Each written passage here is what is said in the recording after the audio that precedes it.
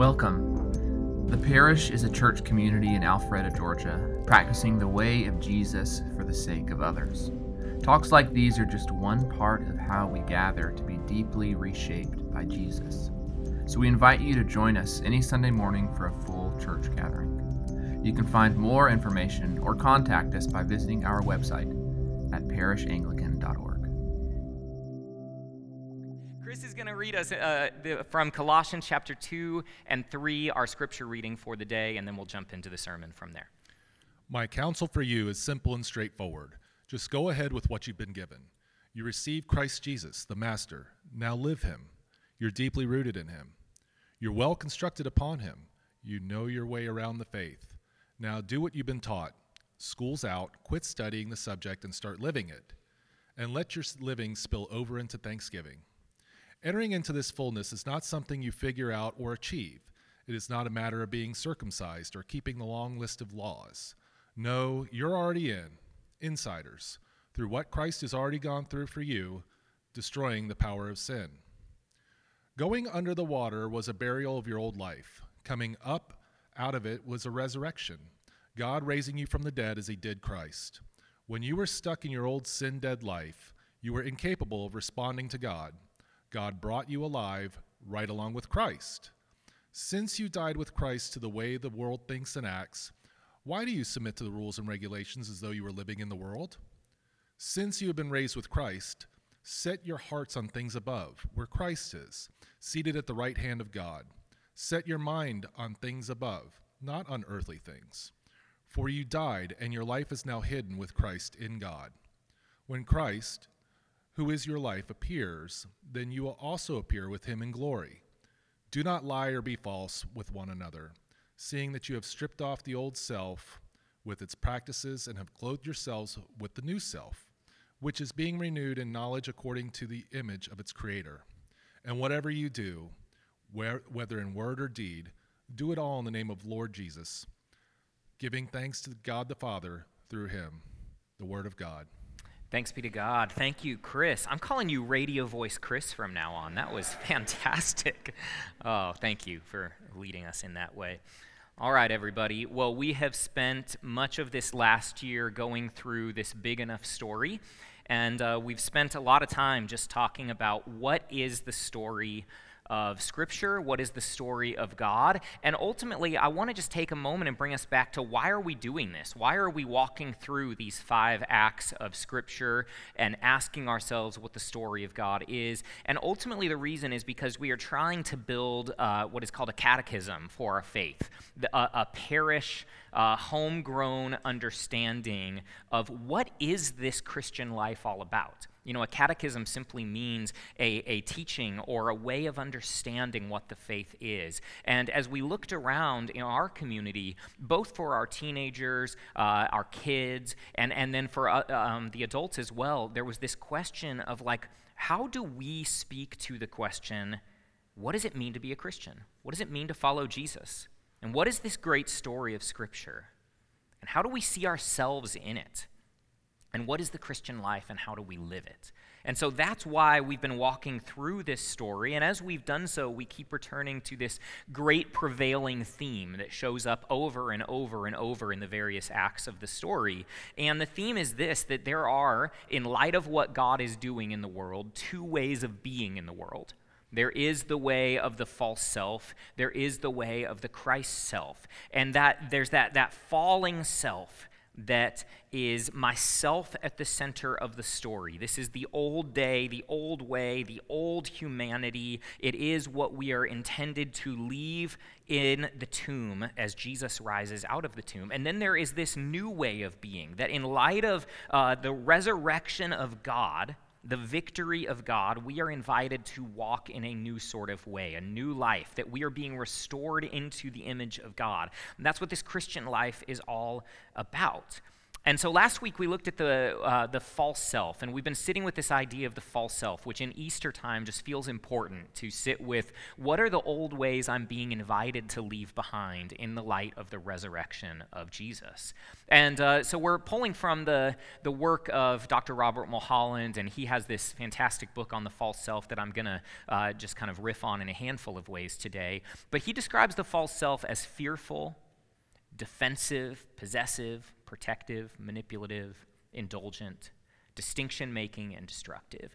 And I think the reality is if we all survey our lives, we see many, many places where that false self pops up in any number of ways all the time. All the time. And then, of course, we are all this way to one another as well. And so it's not a surprise that we see the implications of that shattering the world. And then Christ rises, and we are invited to leave this old way behind. It no longer belongs in the light of what God is doing. We are invited into a better way of living. And so what Paul says in Colossians 3, 9 and 10 is he says, do not lie, which in Greek is pseudomai, which means to be false with one another. Stop living out of that false self, because you've stripped off that old self with its practices. You've clothed yourself in the new self, and that new self is being renewed according to the image of its creator. In other words, the more time we spend in this life, the more we are becoming reformed into the image of God, which is what we were made in and that all people have been made in the first place. So we're coming home to ourselves. We're coming home to the way we were intended to live, not as fearful, manipulative, destructive people, but instead as trusting, hopeful, generous, kind, caring, forgiving people. And so that is this journey that we are on. And so we've been asking, how is the Christ self born in us? How is that true self born in us? The better way. And we started last week exploring this pattern that Paul repeats over and over in his letters, and we see it in what Chris just read in Colossians 2 and 3, but he repeats the same sequence in a handful of other places, namely Romans chapter 5 and 6. And the pattern is simply this, that since you died with Christ, and then he goes on a few verses later, he says, since you were raised with Christ. And then he says, put off, therefore, and then he says, put on, therefore. In other words, we as followers of Jesus participate in the death of Jesus. And because of that, then we get to participate in the resurrection life of Jesus. As a result of that, there are certain things in the way I show up to the world that are no longer congruent with this new life I've been invited into. And so I get to put those off, and the new ways begin to organically bloom from within inside as God's Spirit leads us into newness of life. And so this pattern is both the pattern of the overall Christian life. It's also the pattern in any particular place where I find that I need growth in wholeness or in holiness or in living more like the way Jesus intends for me to live. We're going to find these sorts of dynamics and patterns are playing out in that. In other words, we are always being invited into the Easter story, into a story of death and resurrection and into newness of life. That is at the heart of what it means to be a Christian. And so the pattern starts with death. And we talked about this last week. What does it mean when Paul says that all of us who were baptized into Christ Jesus were baptized into his death? And we sat with that in depth last week, just the uncomfortable reality of what does it mean to engage in something that we are so hardwired to avoid at all costs. And so it feels like the first step in the sequence is that for the false self to die, for the Christ self to rise, the false self has to encounter the death of Jesus in some meaningful way. And we try so hard to not let anything that feels like dying happen to us, but it is actually the necessary prerequisite to all that comes next in the pattern. And so then we move to the second step in the sequence, and that's what we'll sit with today. The second step, that since you have been raised with Christ. And so because it is true that the false self has this opportunity to encounter the death of Jesus, to let the old self go, which feels like dying and indeed is a form of dying. It is letting go of everything I understand about how I'm going to make it and survive in the world, letting that go, and instead then we have this encounter with the life of Jesus, with the love of Jesus. We are not only dying with Christ, we are being raised with Christ. And so, to the extent that the false self does not believe that God is both loving and living, then it will continue to dominate our life. For the false self to recede, it has to have an encounter with the life and love of God. And we'll get into why that is true. But the place I want to start with is this. We talk about the false self. We name all these characteristics up on the board there. And it can almost seem like what we're saying is that the false self is bad, that the false self is evil. But my sense is less that the false self is evil and more that the false self is terrified. It's terrified because it's trying to make it in a world where it is as of yet unconvinced that there is a God who is living and a God who is loving. And if I am living in that world and there is no one to protect me, then I am not safe and I am at stake all the time. I'm going to be in survival mode all the time. I'm going to live as a cornered animal all the time. And so of course I'm going to be manipulative. Of course I'm going to be defensive. Of course I'm going to promote myself over and against others, because who else is going to defend me? Who else is going to promote me? And this is how we live in the world. And so, in the midst of this, there is this good news spoken over us that God is alive and God speaks the word of belovedness over us. And this is what we have to deeply receive. But it feels like often what actually happens instead is we come to faith. We hear the message of this good news, we receive it as a form of mental assent, but we don't actually experience it transformationally in any way. And the challenge there is that what we've ended up doing is actually just adding a religious layer of insulation around that false self. And we still continue to live about me at the center of everything. I think often the gospel, if we really sit with it, strikes us as too good to be true. It's just too good to be true that I am loved and that God is with me. Really. Really. And so while I may say yes to the God story in theory, often, and I noticed this in myself this morning as Keely was leading us through the prayer exercise, often we live as such that everything actually still depends on me. I still have to make everything happen. Because I don't really trust that God is living, which is to say that he is here for me in a meaningful way, or that God is loving, which is to say that he is for me in any kind of meaningful way. And so if the false self is ever going to be healed and saved, it has to have this encounter with a better word, a better love spoken over it. And it has to not only believe that intellectually, but interiorly. It has to get into us. It has to get into our practices. It has to get into the way that we relate to one another, the way we show up to life. This may happen, or this may begin overnight, but it does not happen overnight. It is not accomplished overnight. This is what we're describing here. It is a partnership and the journey of a lifetime. It's what Paul means when he says that we are being renewed day by day into this image. We keep showing up to this over and over. It is a process of what we call spiritual formation. And so we are being formed into the image of Christ, and each day we cooperate with God to live from that good news, and slowly, but more and more and more, I am being transformed to believe and live in a better world where it does not always depend on me all of the time. And so ultimately, that formation into the image of Christ does not come from our want to or from our willpower. It comes from God's great love. And what at least I have found doesn't seem to work very well is denying or despising or setting out to destroy this false self, this self-reliant false self, and to do so by using the tools of the self-reliant false self, right? That's what we usually try to do. I'm going to, using the tools of the false self, get rid of the false self. It doesn't work. And this is why, and hear me on this is why a Christianity that is built on moral conformity or doctrinal purity tends to always breed legalism and hypocrisy. Because if I am drawn into this story, and I think that I have to make this story happen, then I am going to actually be driven deeper into the false self. And it's not that these things don't matter. Morality matters. Behavior matters. Doctrine and orthodoxy matters. But trusting in my own ability to navigate those things only drives me deeper into forms of self-reliance. And as long as that self-reliance seems to be working, now I've become self-righteous. And if that self-reliance is not working, now I feel self-loathing. But either way, I've still made it all about myself.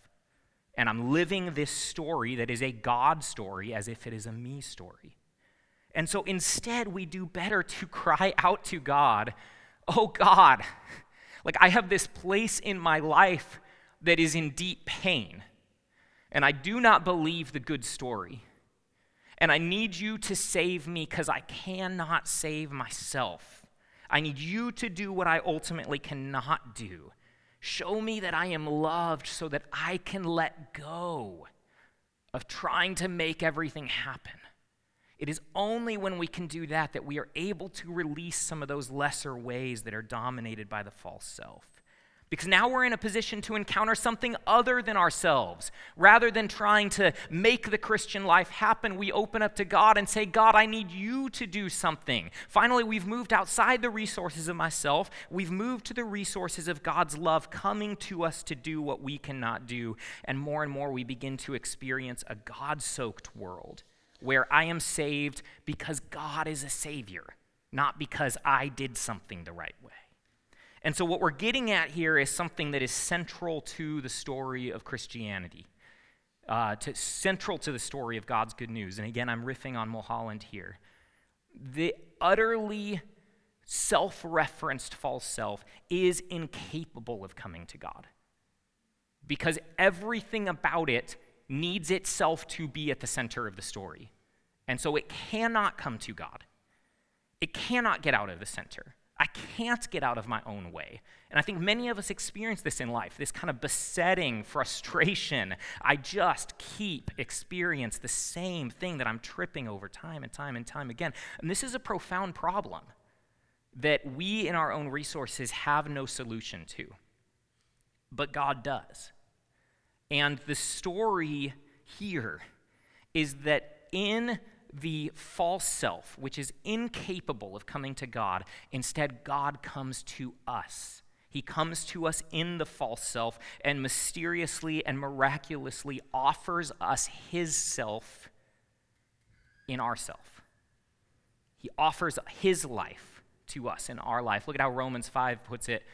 He says, while we were still weak, at the right moment, Christ died for ungodly people. That doesn't mean people who are evil. It means people who are trying to make it in a world without a loving and living God. Right? But God shows us his love for us because while we were still sinners, Christ died for us. Christ died for us. In other words, God comes to the places where we are not godly. Precisely where we are most stuck in a failing pattern. That is where God comes to us. The places I am most unlike Jesus is the place Jesus comes to us. It's where he sets out the feast Keeley was describing. It's where he says, I've come right there in that place to work a death and resurrection process in you. Because that's the only way the story ever gets healed. It doesn't get healed by just trying harder. It gets healed by something having to die and recede, and then something new being given, something more whole being given instead. And this is not a process we can control, but it is a process we get to cooperate with. It's a process we also can choose not to cooperate with and resist. And so our part is to say yes to this, to try to get our heads around how do I work with Jesus as he goes about the reformation of my heart. And so finally, I want to just offer us this thought, which is that if the false self is indeed fearful, if it is indeed deceptive and defensive and protective and possessive, and then, while it is all those things, it experiences great capital L love, great love, then the false self's role increasingly becomes redundant because it is trying to do something that it cannot do very well and God does much better. And so it no longer has to keep trying to do all of those things because the love of God has already done those things. In other words, I don't need to defend myself so long as I'm convinced I have a defender. I don't need to make things happen so long as I trust that I actually live in God's good world. And so we find God saying, even that place in your heart, even that fear, even that place that is manipulative, that place that is angry and contemptuous, I have good news to speak to you right there too. And to the extent that I can become more and more rooted in the fact that I am deeply loved, the false self's job in that place is no longer required. And so it can recede into the light of a better love. This is what Jesus means when he says anyone who wants to save his life will lose it, but anyone who loses his life because of Christ will find it. This is what Paul means when he says we are crucified with Christ. We no longer live, but Christ has come to life in us. And for Paul, this is central. He uses this phrase, in Christ. What does it mean to live in Christ? He uses that phrase 153 times in his letters. It's just central to his understanding of what this whole story is all about. And so for today, I want to just say this, that Jesus really wants to change our lives. Not just change our eternal future and not just change what we believe about religious matters. He wants to change our lives in deep ways. And so that anxiety and that fear and that anger and that betrayal that you cannot forgive and that control that you cannot release and that wound you cannot stop reacting out of and that addiction and despair that feels like it's consuming, wherever it is that your false self is showing up, it is right there that Jesus comes to knock on the door of the heart and say, may I give you a fresh revelation of how deeply you are loved. That once you know you are loved, that false self might slip into the garden tomb with Jesus and die with Christ, and something more whole rises in its place. And this, too, of course, is a process. It happens layer by layer. It's rarely instantaneous. But instead, more often, we offer our lives to God through practices, through cooperating with God, through prayer, through making space, through reflection, through therapy, through counseling, through spiritual direction. These are our ways of cooperating, and over time, God shapes us. And so we die with Christ. We are raised with Christ. In Pentecost, we'll return to this pattern, and we're going to look at how the promised Holy Spirit helps us to then respond to that reality. If indeed we have engaged this death and resurrection reality, then there are ways that we need to put off, and there are new ways we get to put on. And the Holy Spirit is the way in which we are invited to do that. And so we'll explore that in Pentecost. But for now, I want to just end with asking us to just hold out in our own hearts this question about Easter life, about death and resurrection, and about the false self. And just, I want to invite you one more time into reflecting where God's love might have better news for you. Let's think about that for a moment.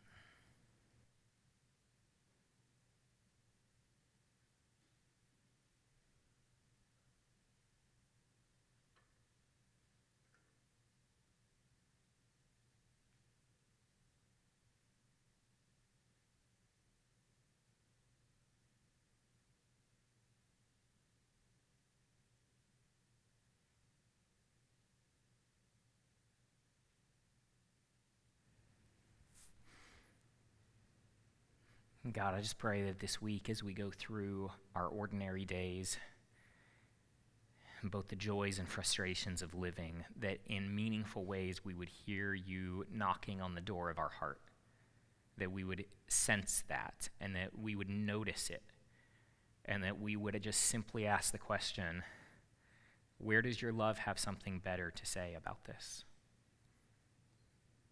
than the false world that I've become so deeply rooted in? And we pray that in Jesus' name. Amen. Amen.